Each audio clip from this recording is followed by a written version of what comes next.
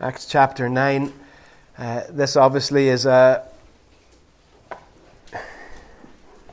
break from... We returned to Luke for 2 weeks, and now we're sort of out of Luke again for this, but Luke wrote Acts, so that's okay.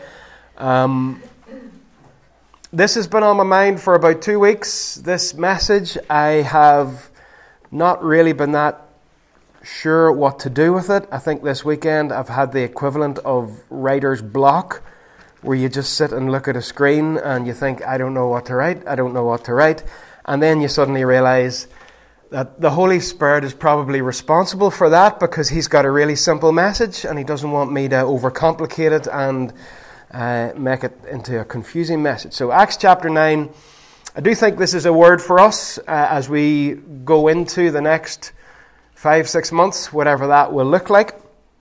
And it's pretty simple. I don't think you're going to learn anything new, but sometimes God just needs to say the same thing over and over again for us to be reminded of it and to respond to it. So 3 questions that I want to hang out here. Let me read, before I bring these questions up, let me read some verses from Acts 9. Very, very familiar passage. Verse 1. Saul was still breathing out murderous threats against the Lord's disciples. He went to the high priest and asked him for letters to the synagogues in Damascus, so that if he found any there who belonged to the way, whether men or women, he might take them as prisoners to Jerusalem. As he neared Damascus on his journey, suddenly a light from heaven flashed around him. He fell to the ground and heard a voice say to him, Saul, Saul, why do you persecute me?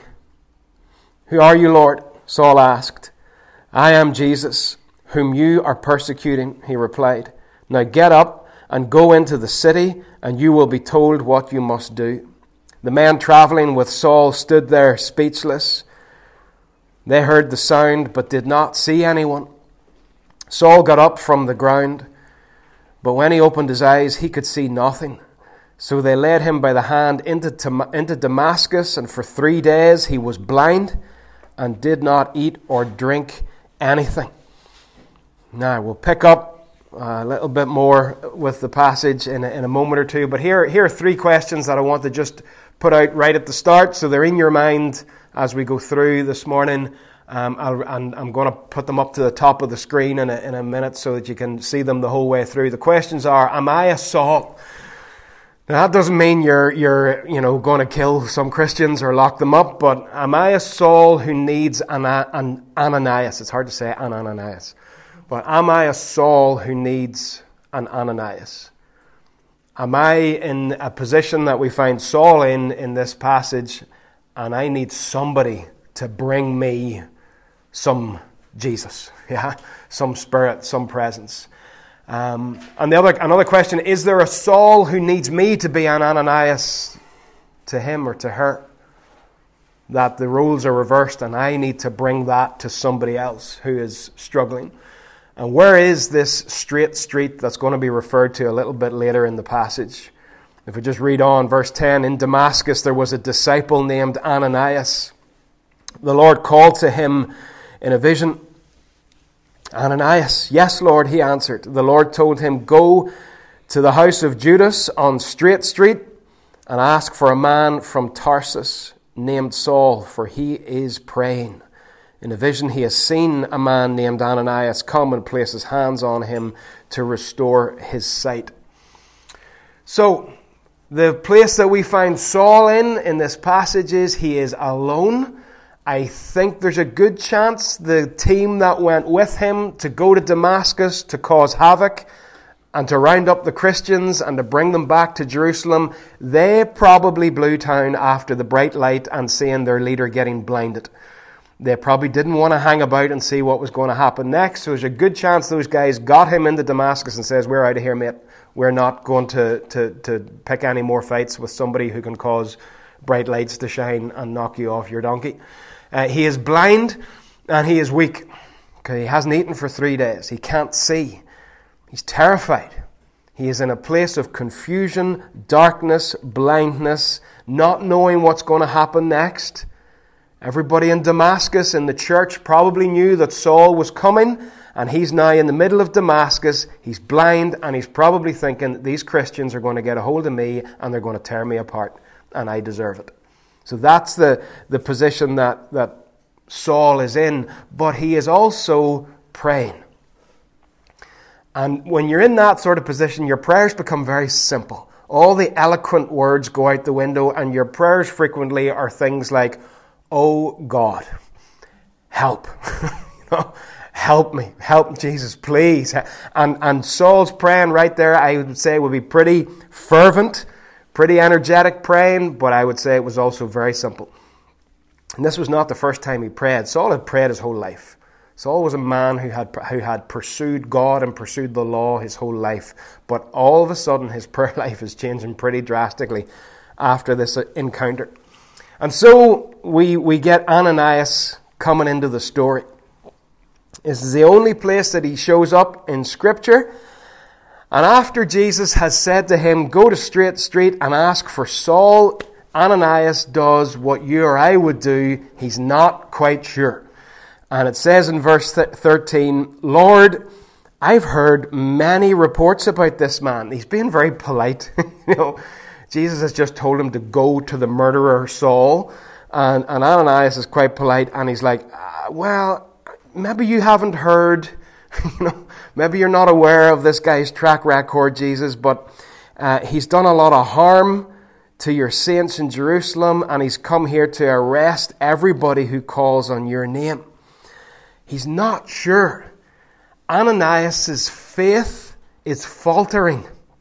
Yeah, he's heard Jesus, but he's just not quite sure. His trust is not that strong. And he reminds me a wee bit of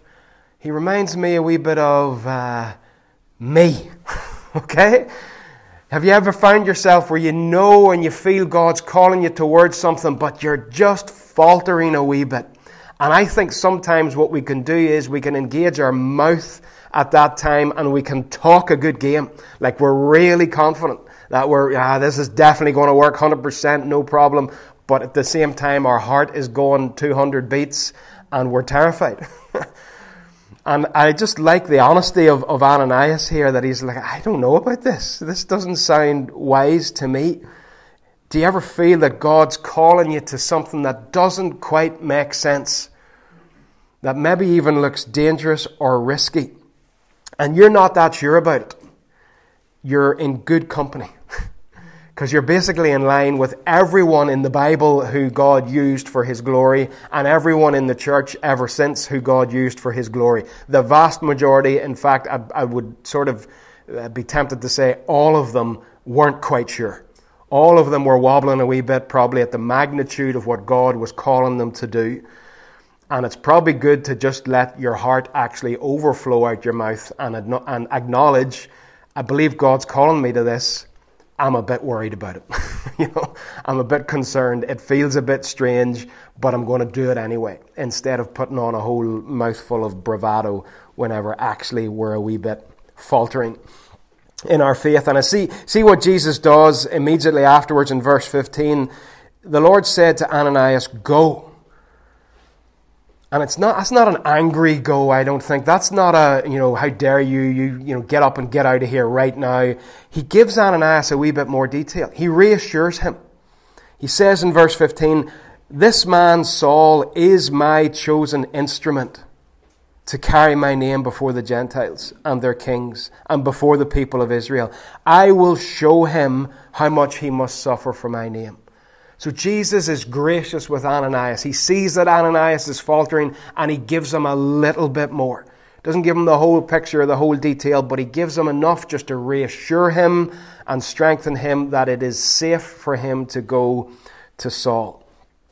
And one thing that I thought about Ananias is that the answer to prayer is frequently a person. The answer to prayer is frequently a person. There's a wee story told, I'll not go into it because you've heard it probably, but about a guy who's sort of, I think, lost at sea or something, and he prays, "God help me," and a boat comes past, and he says, no, I'm not getting on the boat, and a helicopter comes over, he's like, no, I'm not getting on the helicopter. And then he asks God, why did you not save me? And God says, but I sent a boat. I sent a helicopter. I think in a lot of our situations, the answer to prayer is a person. And for some of us, that just isn't spectacular enough. We want angels fluttering down and opening our blind eyes and giving us food after our 3 days of hunger. We want something that is big and amazing. But is it not big and amazing that you could be praying and at exactly the same time, somewhere else, 10, 15, 20 miles away, other side of the world even, God could be just prompting somebody to respond? The answer to prayer is a person. Don't always look for the spectacular. Don't be disappointed when Ananias shows up. It's just a regular Joe. And you're praying, God, help me, send something incredible. And Ananias walks in and you're like, oh, it's a good job Saul couldn't see, because he probably would have just said, what? Who's this? He's just a regular dude. He probably was on the hit list. The irony of it, Saul probably had a list of key people in Damascus that he was going to find and bring back to Jerusalem. Ananias was probably on the list. He's just a regular follower of Jesus, if there is such a thing. And I wonder how many times does prayer go unanswered for people, or apparently unanswered, not because God hasn't responded, but because God has maybe put his finger on us and said, I want you to go to that person, and we haven't responded. The answer to prayer is a person, but sometimes the person maybe doesn't obey. It's not that God hasn't responded. And Jesus, he orchestrates this whole thing, but he needs someone to go. We are his body. He is the head. It's really simple. He shares his desires, his thoughts, his will, but we are the hands and the feet that have to then go and bring it to people. It's a wonderful thing when God weaves together a praying person and somebody who responds to a prompting. You're well aware, a lot of you that have been around for a while, but when Table started way back in sort of late 2013 in a house in Portadown, the owner of that house, I went up to her one day and I said to her, because I had taught her sons years before, and I went up to her and I said, listen, I've been thinking about your boys, how are they doing? But it'd be great to see them, to catch up. Are they all right? And she just started crying and said, I've been praying that you would get in contact with my boys. Now that to me, I couldn't handle that if that happened every day. I just couldn't process the magnitude of it. But when stuff like that happens, it's real simple. But it is powerful. It really is. It's absolutely class. Respond to those wee promptings to pick up the phone or to just ask somebody how you're doing. I've been thinking about you. How does Saul feel as the door knocks? He's in that room in the dark, weak, scared. There's a knock on the door. Who is it? Is it somebody coming to take me away and give me what I deserve? And Ananias comes to the door. And never did one word mean more to Saul in his entire life than the word brother. The first thing he hears from the mouth of a Christian is brother. All his fears at that moment gone. He knew he was part of the family. Jesus, we're talking about this on Thursday night, a few of us. Jesus, after his resurrection, for the first time, he referred to his disciples as brothers in John 20:17. All the way through the gospel, it's disciples, it's followers, it's friends, and then it's brothers. The family of God. And whenever Ananias walks into Saul, and think again of these questions, are you an Ananias? Are you someone who's going to bring family to somebody over the next 5 or 6 months? Somebody who's struggling for companionship, someone who is lonely and needs someone to bring them into a place of family. Because the church is a family. But that word powerfully affected Saul. Of all the words and all the languages and all the world, there would have been none at that moment that would have impacted him like that word. Brother. And people need family surely now more than ever. Second thing that Ananias brings to Saul is spirit.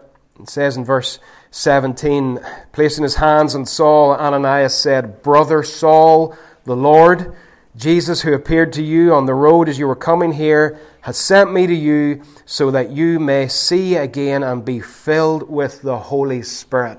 Another thing that Ananias brought to Saul was the presence of God. Was the presence of God. Is that something, question one, are you a Saul who needs to reach out to somebody else and say, listen, just come and spend some time with me and bring me to the presence of God? Or are you the Ananias who needs to reach out to someone and say, listen, let's spend a wee bit of time together and enjoy God's presence together? I enjoy the presence of God. There are times when I've been on my own praying, reading His Word, seeking Him, and I've really enjoyed and felt His presence. But I can tell you from my personal experience, I have never encountered His presence on my own in quite the same powerful way as I've encountered it with other believers. That's just my experience. I don't take that as a theological, foundational fact. But my experience is when I'm with other people, I encounter the presence of God in a way that is more, it's just more. It's more for me. And Ananias brings Spirit, the presence of God to Saul. Let's get together and be in His presence, Saul. Let me bring you to Jesus. Another thing that Ananias brings is vision. Saul, who cannot see, literally, physically blind. I don't know whether it's possible that the brightness of the light could have caused some sort of scarring on his eye or his eyes, but he can't see. He's in the dark. Have you experienced just being in a bit of a fog spiritually in life, whether it's because of work or because of family or because of health or because of other relationships? There's just there's fogginess, there's lack of clarity. Ananias comes along, and after a bit of time with Ananias, you can see again. You get your clarity back. You get your vision back because you've been with somebody else who has helped you to see clearly when on your own you were struggling to actually see clearly. Brings him vision. Another thing that Ananias brings him is strength. At the end of the encounter in verse 19, it says that Saul took some food and regained his strength. Again, that's physical strength, that's real food. But I want to just bring the illustration that after he spent time with Ananias, Saul regained his strength. Having been on his own and been fearful, and been weak, he now is strengthened. This again is the outcome when we spend time together. Iron sharpens iron. We are strengthened. We go away encouraged, more effective, renewed. That's the magic that happens on Straight Street whenever Saul and Ananias come together. So he brings family by calling him brother. He brings presence by bringing and seeing him filled with the Holy Spirit. He brings vision where there was blindness, and he brings strength where there was weakness. There's one guy, regular Joe, living in Damascus, fearful about Saul. But the things that we read earlier about Saul being blind and being weak, without food, all of those things are reversed because Ananias went to see him when Jesus told him to. And Ananias also knew what not to say. At the end of verse 16, Jesus said to Ananias, I will show him how much he must suffer for my name. It's interesting to note, Ananias did not tell Saul that. Ananias did not tell Saul that. He didn't go with a wee gloaty grin on his face and saying, well, here's the guy that has caused the church to suffer, and I'm going to tell him that he's going to suffer. There wasn't a wee sense of one-upmanship. There wasn't a sense of, told you so, or it'll tighten you. Ananias did not share that with him. Jesus said, I will show him that bit. I'm going to tell you, Ananias, so you're aware of it. But Ananias doesn't tell Saul. And I don't know about you, but sometimes when I pray for people, I do feel that God shows me things that are not to be shared. just to be aware of, so I can encourage people, so I know how to pray for them, but not necessarily to relay it to them exactly as I feel God is leading me. I just don't know that Saul could have handled it at that moment. He probably felt he deserved all the suffering in the world to land on his shoulders. And if Ananias had come and said, listen, mate, you're going to suffer, with some sort of superficial, hypocritical, I'm really sorry to bring you this word, brother, but you're going to have a hard time. He doesn't do it. He just keeps that to himself. Jesus said, I'll show him. Leave that with me. I guess you could call Ananias an early influencer. If he was about today, he'd have an Instagram account and he'd be standing holding bottles of aftershave and stuff. And he has influenced Paul incredibly here. Just incredible. Like even though we all know this, and anyone that's walked with God for any period of time, and even from very young age in Sunday school, this is a story we're familiar with. But it has struck me as I've thought about this how much Paul learned in this encounter. And Paul was raised as a Pharisee. He was raised in the top school of the law. He knew it all, and he really did know it all. That was not an arrogant thing. He knew it all, and he knew it well, and he knew it better than anybody.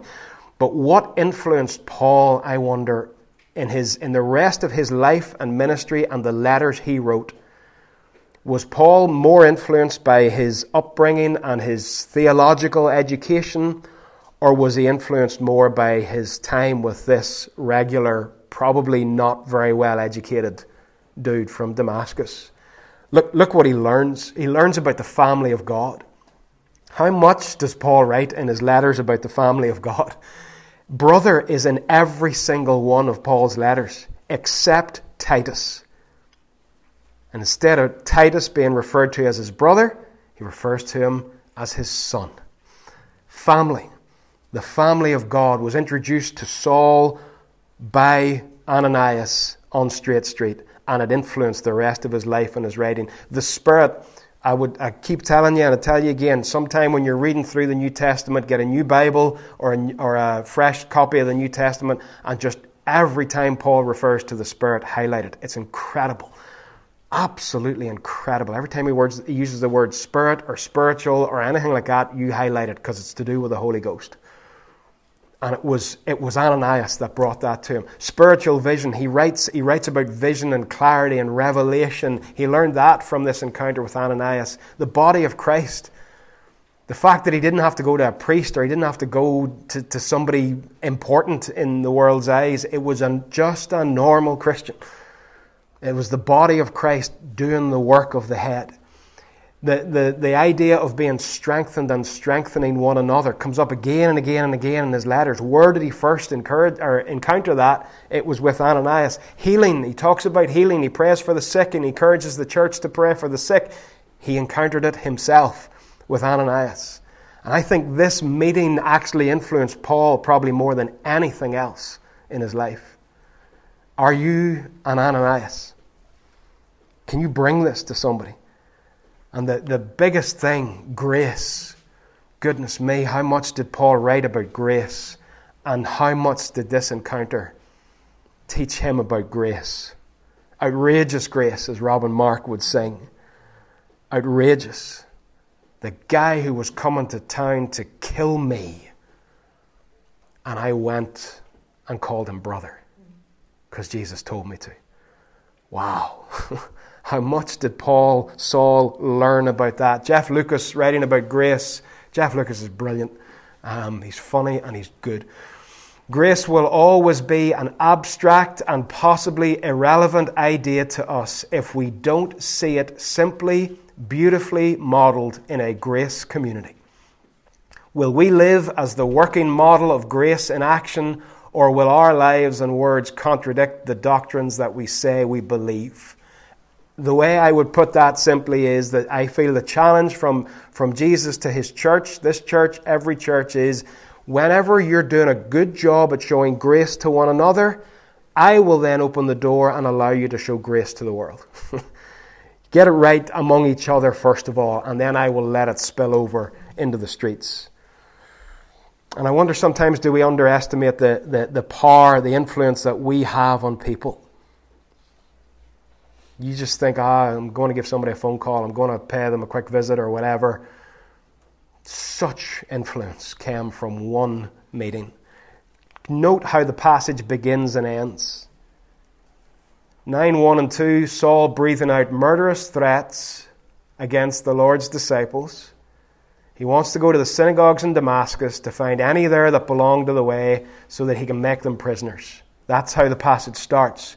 Now, wait do you see what it says after? This is one of the things that you just don't notice sometimes. But after Ananias is done with him, he spent several days with the disciples in Damascus and began to preach in the synagogues that Jesus was the Son of God. You see the transformation from going with murderous threats to bring them as prisoners to Jerusalem, anyone he found in the synagogues of Damascus. And now he's hanging out with the disciples and he's preaching in the synagogues that Jesus is the Son of God. That's incredible. And in between those two verses, in between, or verse 1 and 2 and verse 19 and 20, we would very, very quickly say he met Jesus. And he did. And that's the key thing in transforming him. But don't forget, he also met Ananias. He also met Ananias. So, am I a Saul? Do I need an Ananias right now to bring me those things? And have I got the simple just humility and courage to say, please, can we meet sometime? I could do with some family. I could do with some strength, some vision, some spirit. Or is there someone that you're aware of who needs you to go to them? And then the question, and I think this is where the message began for me a week or two ago, is the idea of Straight Street. Where is Straight Street? Well, I want to suggest that it's here. Because we're not allowed to meet in our homes. Who knows what way things will go with coffee shops, but there aren't too many coffee shops about here open in the evening where we can meet. We're very limited as to where we can get together. But we are absolutely, completely within the guidelines to be here with our Bibles open, encouraging one another. And I would really beg of you to do it. Use the place. Use it. Let this be your Straight Street. Let this be the place where you come 2 or 3 or 4 and you encourage. You build one another up. You role play. One night you might come and you're Ananias, and another day you might come and you're Saul. But this is your Straight Street, I think, for the next few months. Use the opportunities that we have. Don't just retreat back and say, well, we're not allowed to meet anymore, so we'll just stay at home and watch TV. Get out and encourage one another. I beg of you. I do believe this is something that God's put on me for us. It's really simple, but it's really, really important as we go forward. Amen. Aaron, come on ahead, please.